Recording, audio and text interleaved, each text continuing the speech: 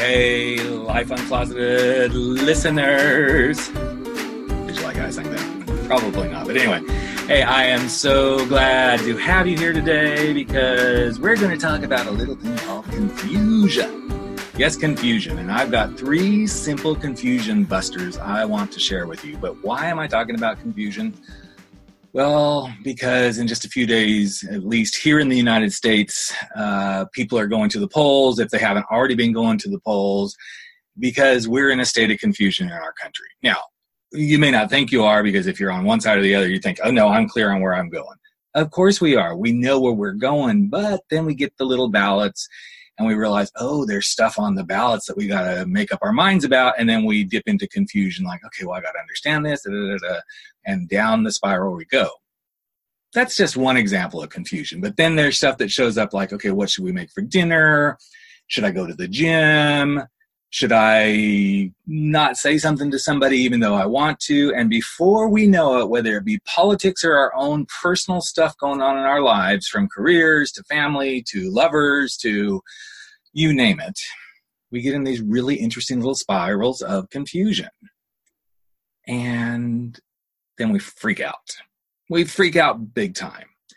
Understandably so. And I'm raising my hand because I get this completely. In fact, for the last couple of months, I've been in kind of a crazy state of confusion going, okay, what's next? Where do I go? How do I do? And then I realized the very first great confusion buster, not to be confused with Ghostbusters, but in a way, it is kind of like ghost busting, because as soon as you can break the confusion, you move forward. And the first one for me was to really, really realize that it means I'm growing and I'm learning. Every time I get confused, I'm kicking myself in the butt and going, okay, you're in some space that you don't know what you're doing, but you're learning. You're learning, Rick. And the more you learn, the more you grow. Kind of like the more you eat, the more you grow too, but we're not going to get into that because that gets real confusing for me. Then the second thing I learned was, yes, there's tons of external stuff that causes me to get confused. But then I realized that's kind of bullshit. Because you see, something external to me happens, it can beg the question. But if I take it beyond the initial question and start ruminating and rolling it around and getting all tied up in it and going, but what if? And then, well, how could I? And I got to know. That's when you take it internal. And that's when you're the one responsible. It isn't the situation outside of you. It isn't the person outside of you. It isn't what's going on the news. It isn't what's going on in politics. It isn't what's going on with some snippy little remark somebody made. It's when we take it internal and we start ruminating on it. We spin in that hamster wheel, in that blender, whatever metaphor you want to use. When we take it inside, that's when we generate the confusion. Now, granted, we have to think about stuff and we have to figure it out. But the more we dive into it, the more internal we bring it, the more we sit there with it internal and we don't do anything, then we're the culprits. Not the situation, not the politics, not the outside people. When we take it so inside that this is all we can obsess about, guess what? You're responsible for your own confusion. So to that point, I want to remind all of us, myself included, that we have this beautiful thing called the power of choice. And when we use the power of choice, we can choose to make a decision about our confusion. And then we can choose to take action. And then we can also choose to live with our decision. And if it was a bad decision, then we can choose to make another decision.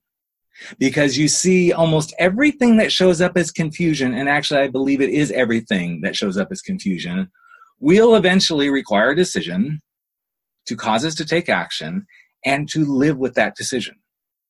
I know it's kind of stupid and silly, huh? How simple I just made that. But it's true. Every time we're confused, we will get to a point where we take action, we will make a decision, and we will live with that decision. I know I just got those out of order, but let's go through it again.